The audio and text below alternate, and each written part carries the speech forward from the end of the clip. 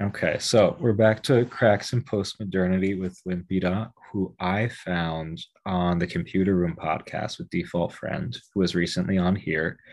So Limpida is a detransitioner from male to female, and back again. So I'm very interested in hearing your story and hearing your takes on stuff going on in our culture today. So start wherever you would like to start.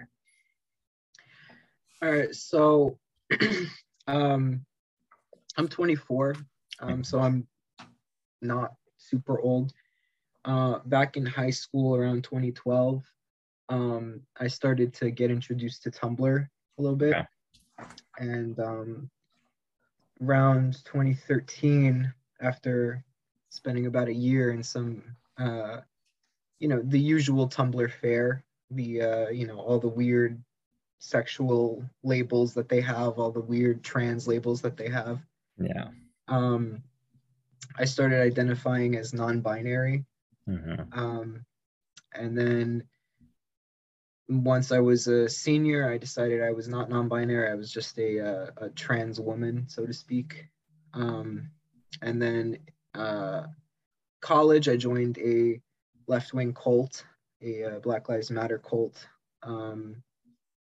and by the end of it, around the time that I was getting kicked out of it, uh, my whole life had sort of taken a dive, and I decided now was the perfect time to start medical transition because I thought it was gonna save my life, kind of.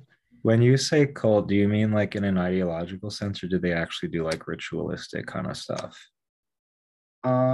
They it was an ideological sense, but there Mhm. was some like left wing ritual about it.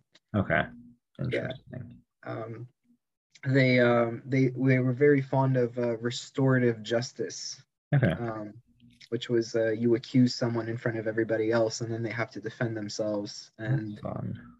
they can't actually prove that they didn't do the thing they were accused of because the harm was so great, that kind of thing. Okay, I get that. Yeah. Then so 2019 I started hormones. I went to a Planned Parenthood clinic and I did it through informed consent, which means that they didn't evaluate me for anything. I Hmm. just showed up. 45 minutes later, they gave me a prescription. So there's Um, no like psychological kind of session or anything at all, None, just like on demand. Is basically that none. like, do all Planned Parenthoods do that, or is it just like particular ones? I don't know if all of them do it, but I know that all the ones that I have ever had to search have done it. Hmm. I've been to three of them. Wow. Yeah. Um, so then pandemic hits. Everyone's on lockdown. I'm fresh out of the psych ward after um, escaping that cult, basically. Mhm. Um, and then some time passes, and about a year and a half on hormones, I start to realize I'm not liking what it's doing to me. I'm in actually quite a lot of physical pain. Not like a lot. It was uncomfortable, but in very sensitive areas of my body, Yeah. and realized I didn't actually want to be sterile. Um, but I still held on to this belief, this delusion that I was a woman somehow, and didn't really know what to do. Started looking through all the research into hormone replacement therapy and long-term effects, whatnot. Then I found the detransitioner Reddit r/detrans, which is one of the only places on the internet where you're going to see like a community of this thing. Um, Started talking to people, started thinking about my experiences, and realized it wasn't what I thought it was, and sort of languished in a limbo between I don't want to come off of it, I don't want to stay on it, until January of this year. I finally bit the bullet and stopped the treatment, and I've been feeling good ever since. Yeah. Okay, so I have a lot of questions. I guess I would start with I don't know, like I find the whole Tumblr phenomenon fascinating. And I know you talked about it with Default Friend when you were on, and like she talked about it with me. Because it generates so many of these like super niche interest groups, but also identity categories. And because it's such atomizing microcosm that it's not an actual community, like it's very easy to just hear something and then just say like, okay, this is me now. um but like I'm wondering like what attracted you first to the concept of like being non-binary and then to being a trans woman. Like what were there certain things in your experience that you found resonated with the people on there, or do you feel like it was just like the novelty of it? Um, I think novelty does play a role. Mm-hmm. Uh, I was I was only when this happened, I was only a few years out from moving from New York to a suburb in New England. Okay. Um, and I was feeling I was feeling sort of stifled. And like I couldn't go anywhere and there wasn't anything to do. And I didn't know that many people. Uh, so there was the novelty aspect of it. There was also that I was already not doing so hot as far as like mental health was concerned. Mm-hmm. Puberty coming in was very stressful for me. Yeah. I had undiagnosed autism. Didn't really know what was going on. And I went. What it did for me was it gave a meaning to what I was going through. It Yeah. helped. It not helped. It actually made me feel like what I was going through was so unique Mm-hmm. and no one else was going through it, and it's so special, and no, mom, you really wouldn't understand, Mm-hmm. and that kind of thing. And the fact that there were so many other people that were talking about it from all kinds of different angles. There was mostly girls on the site, but there were a few guys, and a lot of them were already trans. And um, you know, everything, not everything they said, but a lot of what they said resonated, and resonated doubly so once I got super indoctrinated into like the whole Gamergate feminism Mm-hmm. stuff. I fell really hard into that, and a lot of the rhetoric that came out of it, and a lot of the figures that came out of it, were just openly hated men. And this was also when Me Too was going on, Mm-hmm. and whatever. So it was stressful for me to be a man, Okay. and to accept that I was a man, because of how toxic they were, and I didn't want to grow up to be that. So I thought Mm-hmm. that meant that I was this other thing. Interesting. So I think first, like the whole need to be unique, like this is, I mean, I think on a certain level, like it's a universal need, like it's a valid need to know that my existence like is particular, has a particular value, but that can very quickly turn into something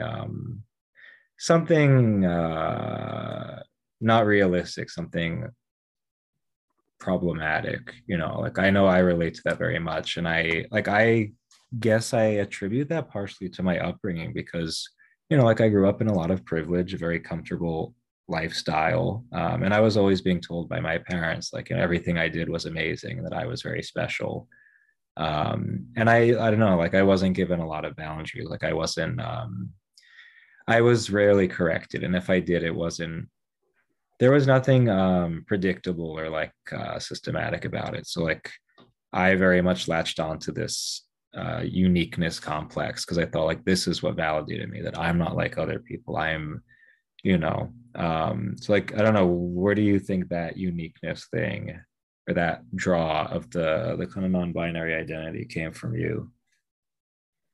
Um, I was sort of sorry. Can I time my can you hear my dog barking in the background? It's fine. It's faint. It's super faint. Okay. Um, so the uniqueness draw, I being that I was autistic, I hate to like bring too much of that into it, but it Mhm. mattered at the time. Uh, I kind of had a very weak self-concept. I didn't have a very strong internal locus either. I had a similar upbringing to yourself. You know, privileged background. You know, being told that everything was great, but the only reason everything was great was if I like did good work. If I slipped at all, I was immediately like the worst kid in the world. Okay. That was hard to deal with. So I wasn't really doing things for myself a lot of the time. And by the time that I was doing them for myself, you know, there were already like I was so stressed out about performing that it was hard for me to accept it as a part of myself, because if I failed ever, then it meant that this is not really me, you know.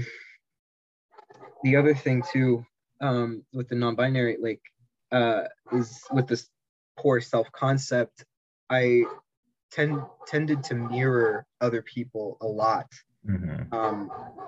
And I had a lot of female friends at the time too. I didn't really make a lot of male friends when I was in high school. And my closest friends forever have almost always been female.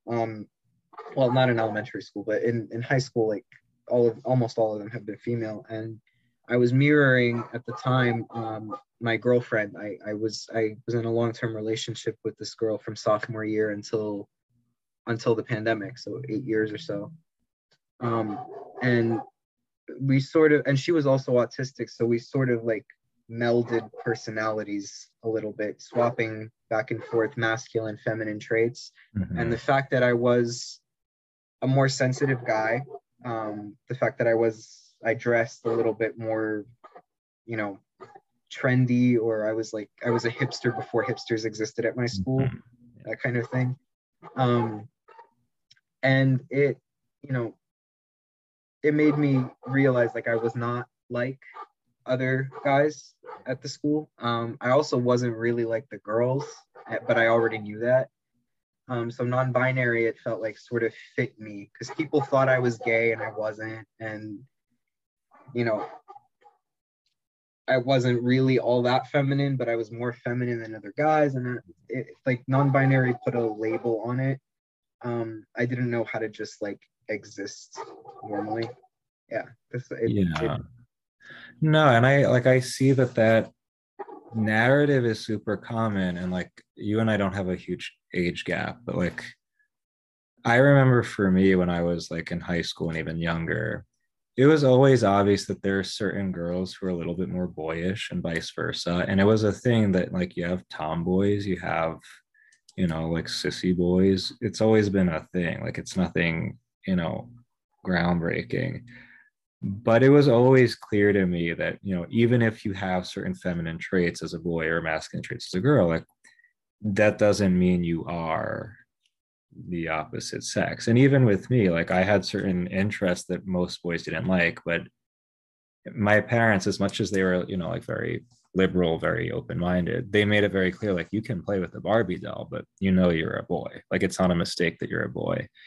And there were moments where I was like, but you know, people make fun of me. Wouldn't it be easier if I were a girl? But like it was always made clear in a very gentle way, like, okay, but you're just a boy who has different interests.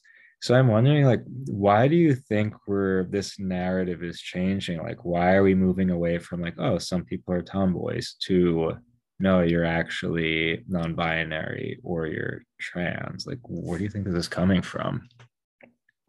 I think there's a lot of different places where it's coming from, and it sort of converges into the all-consuming like gender identity narrative. I think on the one hand, like if you look at it through ideological spread, a lot of it is from trying to be more progressive, trying to sort of eliminate some of the boundaries between male and female so that it's more egalitarian, or rather more explicitly feminist. And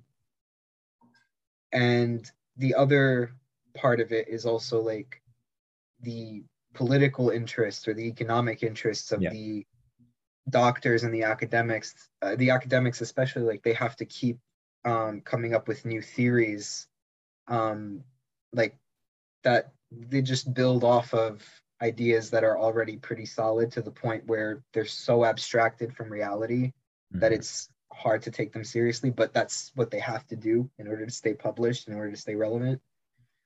The doctors, of course, I mean, there's a lot of money to be made from giving people hormones that damage their bodies. Mhm. Because you make someone a lifelong patient and then they have to keep coming back to you no matter what. Um, so it's some of that, and then there's also there is a conservative aspect to it too, where there are some evangelical parents that can't handle the fact that they have gay kids, Mhm. and so they just trans them. But Really it has, do that? yeah, they do I that. don't. I from. I Um, mean, I don't know that many like neocon evangelical people, but from what I understood, like being trans is like way worse than being gay. I don't know. for some, for it Yeah. depends on where they are. I know that in Texas, it's somewhat popular to do that. Interesting. It depends on the church too, a lot of the Yeah. time. Okay. Um, but there's also one other avenue, which is just like the Munchausen mom mentality, which is usually the Munchausen moms are more liberal, and they want their kid to be the most oppressed, Okay. and like, oh, this is such a tragic thing for the family, but we're pushing on, that kind of thing, for narcissistic supply.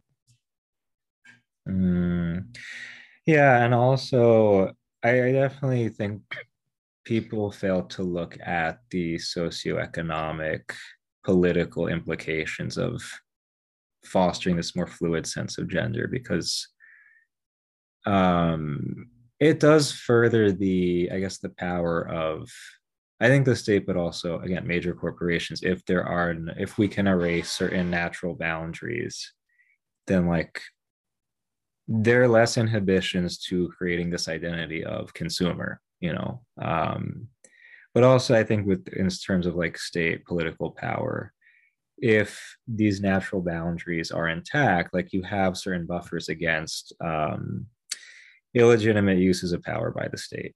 So I don't know, like I don't want to fall into the whole conspiratorial agenda kind of narrative, but you definitely see like this does help certain people in power, and it is to the detriment of everyday people, especially people who are not in positions of privilege, working class, oppressed people. Um, but I also, I mean, if you're comfortable with it, I would want to hear more what you see in the overlap between the autism spectrum and dysphoria trans phenomenon in general. Because I keep seeing this time and time again. So like I want to know for you, like how do you see that? Sure.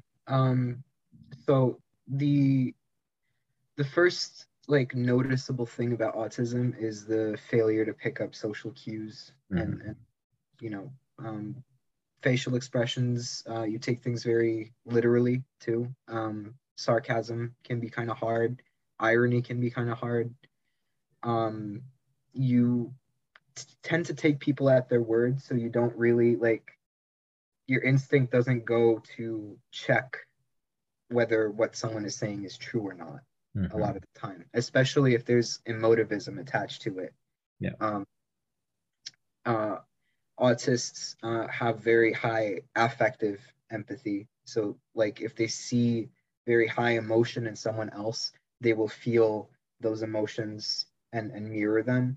But Mm-hmm. they have very low cognitive empathy. So, they don't understand the position of the person that is feeling those things. They don't understand, like, why they might be feeling those things, or why those feelings might not be um, appropriate for that time.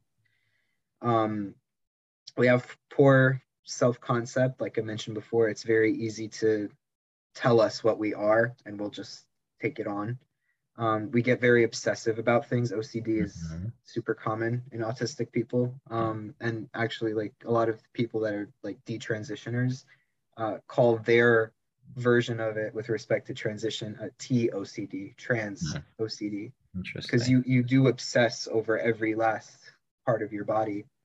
Um, and then on the neurological level, there's just two, like there's I don't know the actual like specific morphology of it, but there is a problem with how you um, assess sensory input.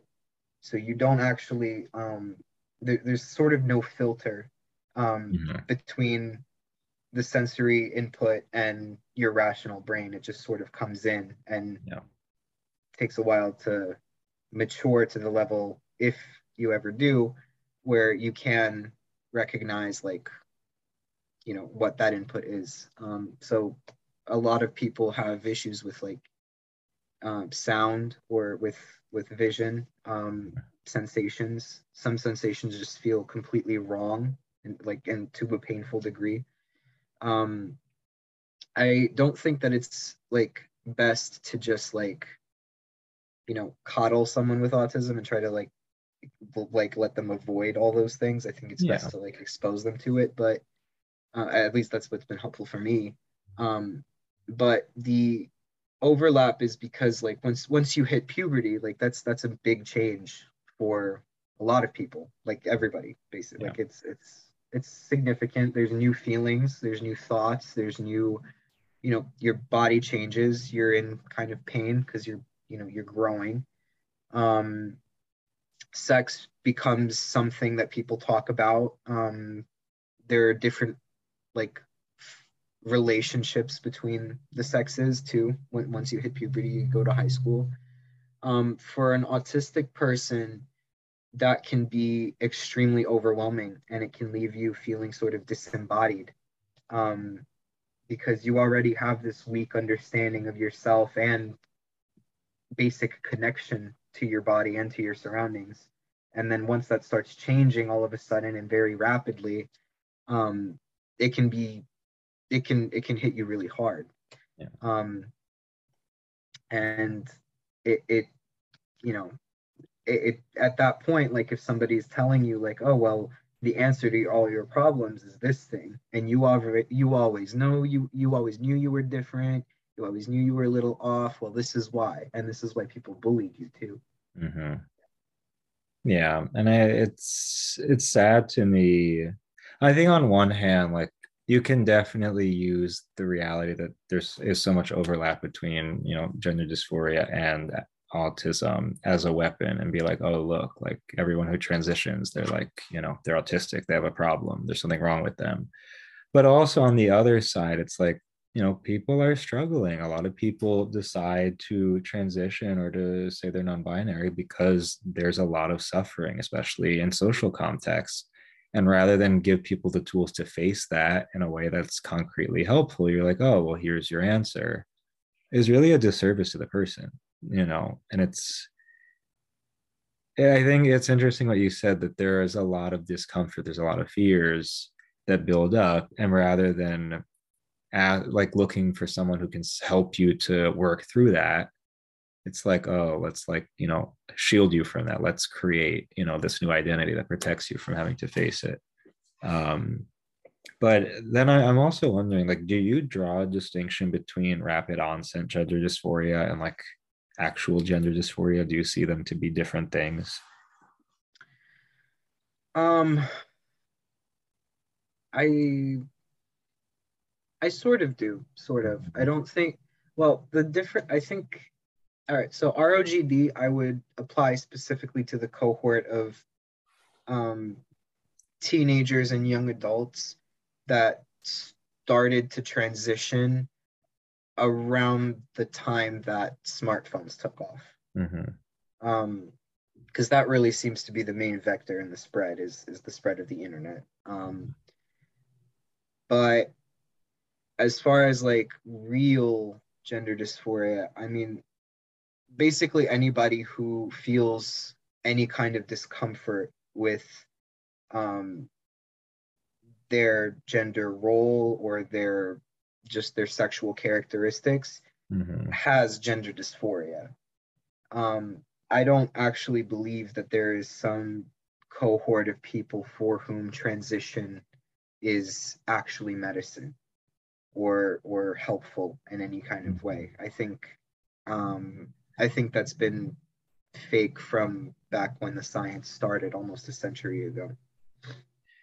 Yeah, I don't know, because definitely there's something going on now with the advent of smartphones that, someone who doesn't fit in socially can now very easily, very quickly identify with these categories. But historically, there have always been people who either didn't identify with their birth sex, or who have attempted to present as the opposite sex to, change, alter their bodies, whatever. um and it could be for reasons of, like, psychological trauma, or perhaps a certain neurological condition, a chromosomal condition, whatever. um and I don't know, like when I hear stories of people who have transition, sometimes I feel like you can tell when there's someone whose discomfort with their birth sex is so profound and transcends, again, like perhaps something that happened in their childhood. Like for some people it does seem so deeply rooted in their sense of self, their sense of reality. I don't know, it's hard to like delineate. But you're saying, like, for someone who has that very deep-seated sense of not identifying with their birth sex, who perhaps has sought psychological counseling to try to, work on whatever trauma may contribute to their discomfort with their sex, so you're saying, like, to transition, whether through hormones or, surgery, you think it wouldn't be a solution for them? Yeah, I don't think so. What do you Um, think, though? Like, what do you suggest to someone who does find themselves in that position? I think, and this has come up time and time again, in a lot of the people that I talk to that have gone through this kind of thing, Mm-hmm. is just not running from the core problem and not ruining your body, to try to run from it. Because I mean, I've talked to people. I talk to a lot of people because I'm in all the support spaces, I guess. And there are, I've spoken to people that have transitioned for 10 plus years, that have gotten all the surgeries, that, you know, for all intents and purposes, like, have trouble passing as their birth sex because of how drastically they've altered their appearance. Um, and even they, who acknowledge, yeah, I'm still uncomfortable with how I was born. I still have that, like, very ingrained feeling that I was born wrong. Um, Even they'll acknowledge, like, it hasn't been worth it for them, and they're lucky to still be alive a lot of the time. Yeah, because again, like it seems again and again that so much of what's needed before any type of transition is like a sense of support, a sense of like being valued as you are, with your struggles, with your difficulties. And I think a lot of people don't have that sense of community. They don't have that, whether in their family or where they live, whatever.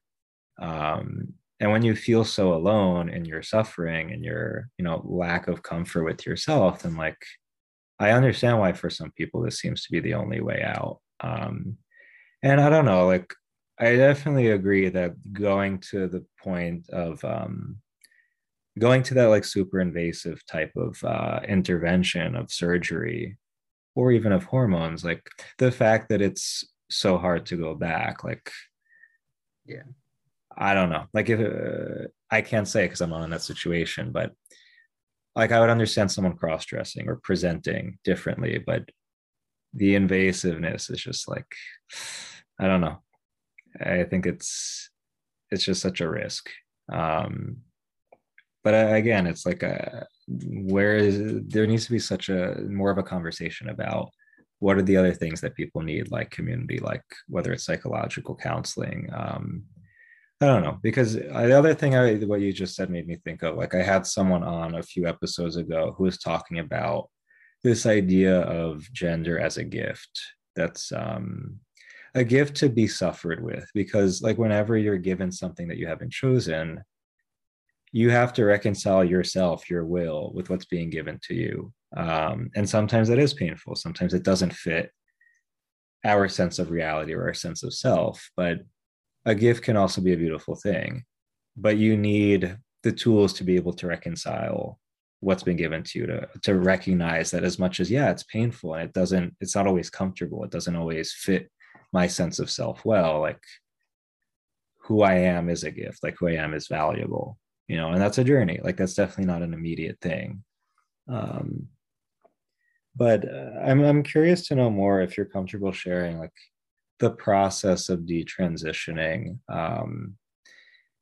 How does that impact your body? Like how does it feel to go through that process? Um, well, it feels like I've been through three different puberties. Hmm. Um, Interesting. yeah. Well, and two of them really fast as well. Um, well, the first thing that happened is I almost immediately started producing testosterone again after coming off of my I took spironolactone, which is an anti-androgen. It blocks the production. It stops testosterone from being produced in the body. Um, and as soon as I stopped taking that, I started producing testosterone again, and I felt completely wired. I had so much energy. I was also incredibly horny, because that's also something that it does. Yeah. Um, I felt like I was on steroids. Um, and within like a couple days, I noticed my hair, like my body hair, getting thicker. My facial hair came back in despite a lot of IPL treatments to try to remove it. Um, and my fat started redistributing too. But mentally, it was very difficult. Like just the mental, like what it does to your brain is actually pretty profound, because I found myself having repetitive, like psychotic episodes here and there. I was experiencing like some delusions prior to that. Like there's a reason I went to the psych ward in 2020, 2019.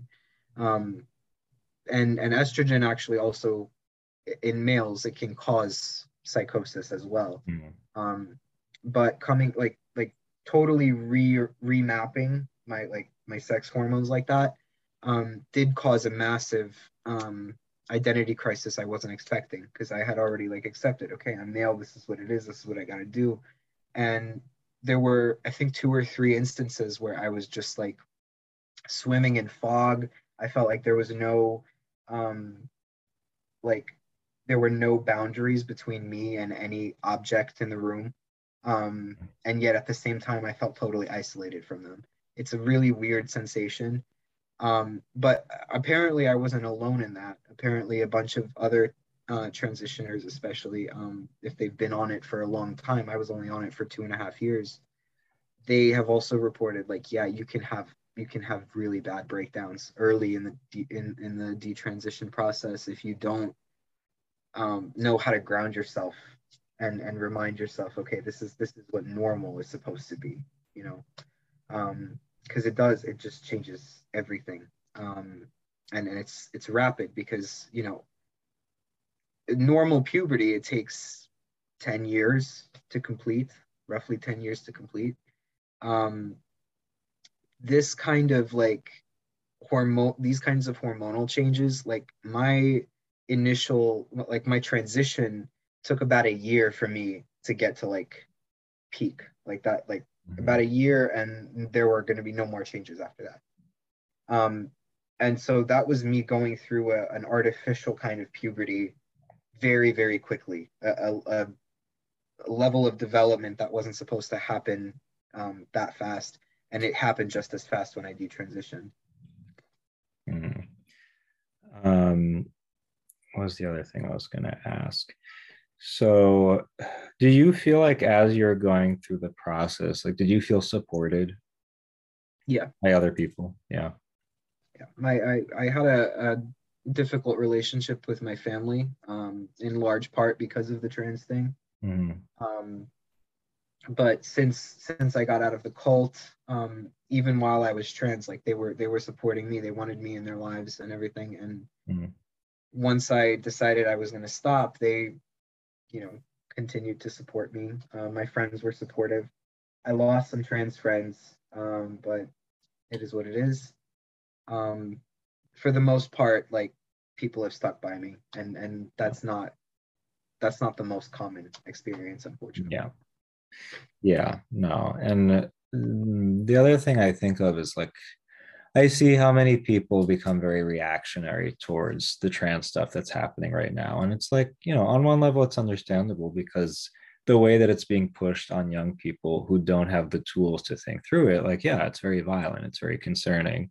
But my fear is that the reactionary rhetoric doesn't get to the root of what people really need. And again, it's like a lot of people feel isolated, feel not only disconnected from their identities but from their bodies, like don't have the means to really make sense of like, what is my body for, like what is its value. And I think a lot of it has to do with the way our culture is set up, that like the difference between male and female bodies, like it doesn't really, there's no clear like the way the society is set up, like there is no clear difference, like there aren't tools to make sense of the unique gifts that our bodies have. So yeah, like you can attack trans ideology all you want. You can create all these bills to ban whatever from schools, whatever. That's okay. That's one thing. But until I think we address why someone comes to this conclusion, like I want to transition or I don't want to identify with my birth sex. I don't know. Like I don't think you do much service to people if you stay at this reactionary level. You know. Um, on one level, that's true. On one level, that's true. On another level, um, see, I always tend to view things politically, like in Mhm. terms of like how you get an advantage over someone else, Yeah. who is your enemy.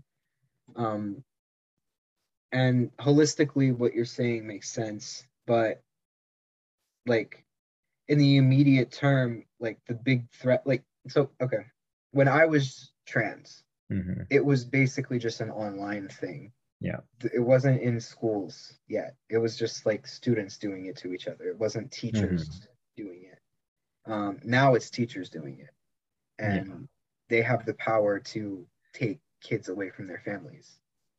Um, Yeah. it's psychologists doing it too. I've had a few psychologists who specialize in other things, but would not do anything to question the trans identity. Like they were not permitted to, because of how the law was set up.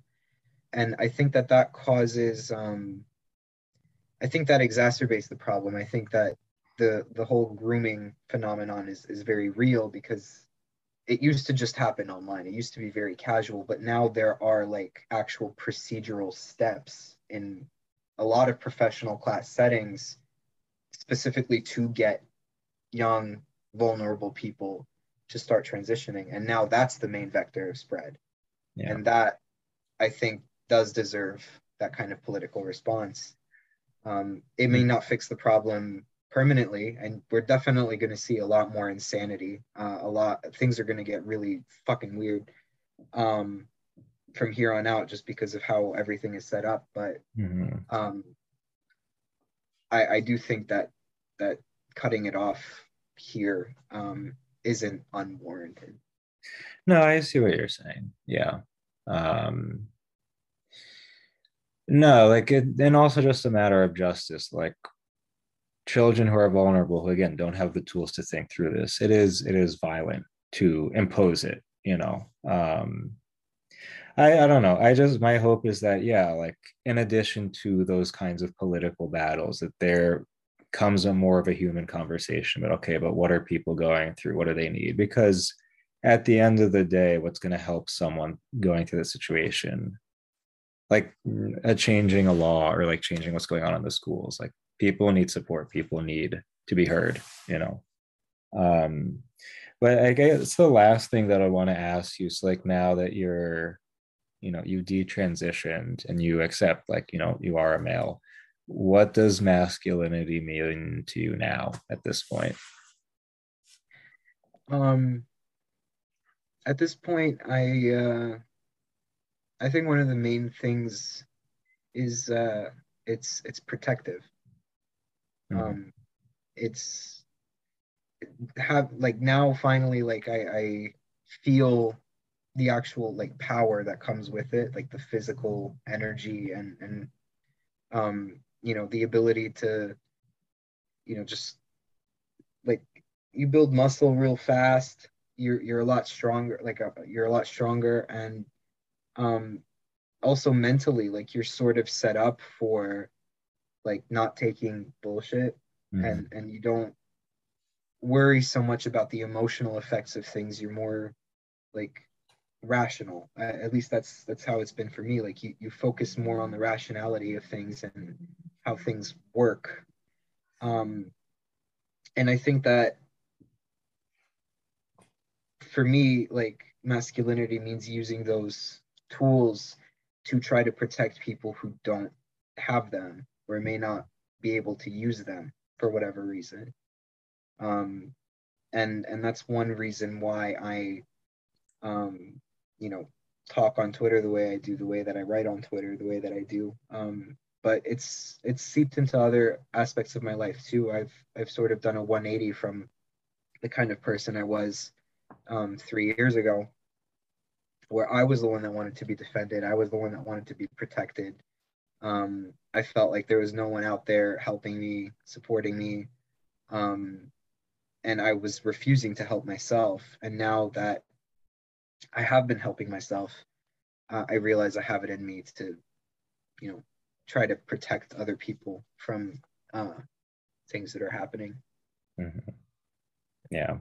No, I mean, this is just very enlightening to hear just firsthand, the experience you went through, but also like the discoveries you've made at this point. And no, I really appreciate your transparency with it all, because I hope for other people too, it just sheds lights on a conversation that's very complicated. And you know, it just, there's a lot of pain behind it. I know a lot of people suffer, so before we go, any plugs? I know, people can follow you on Twitter, but anything else?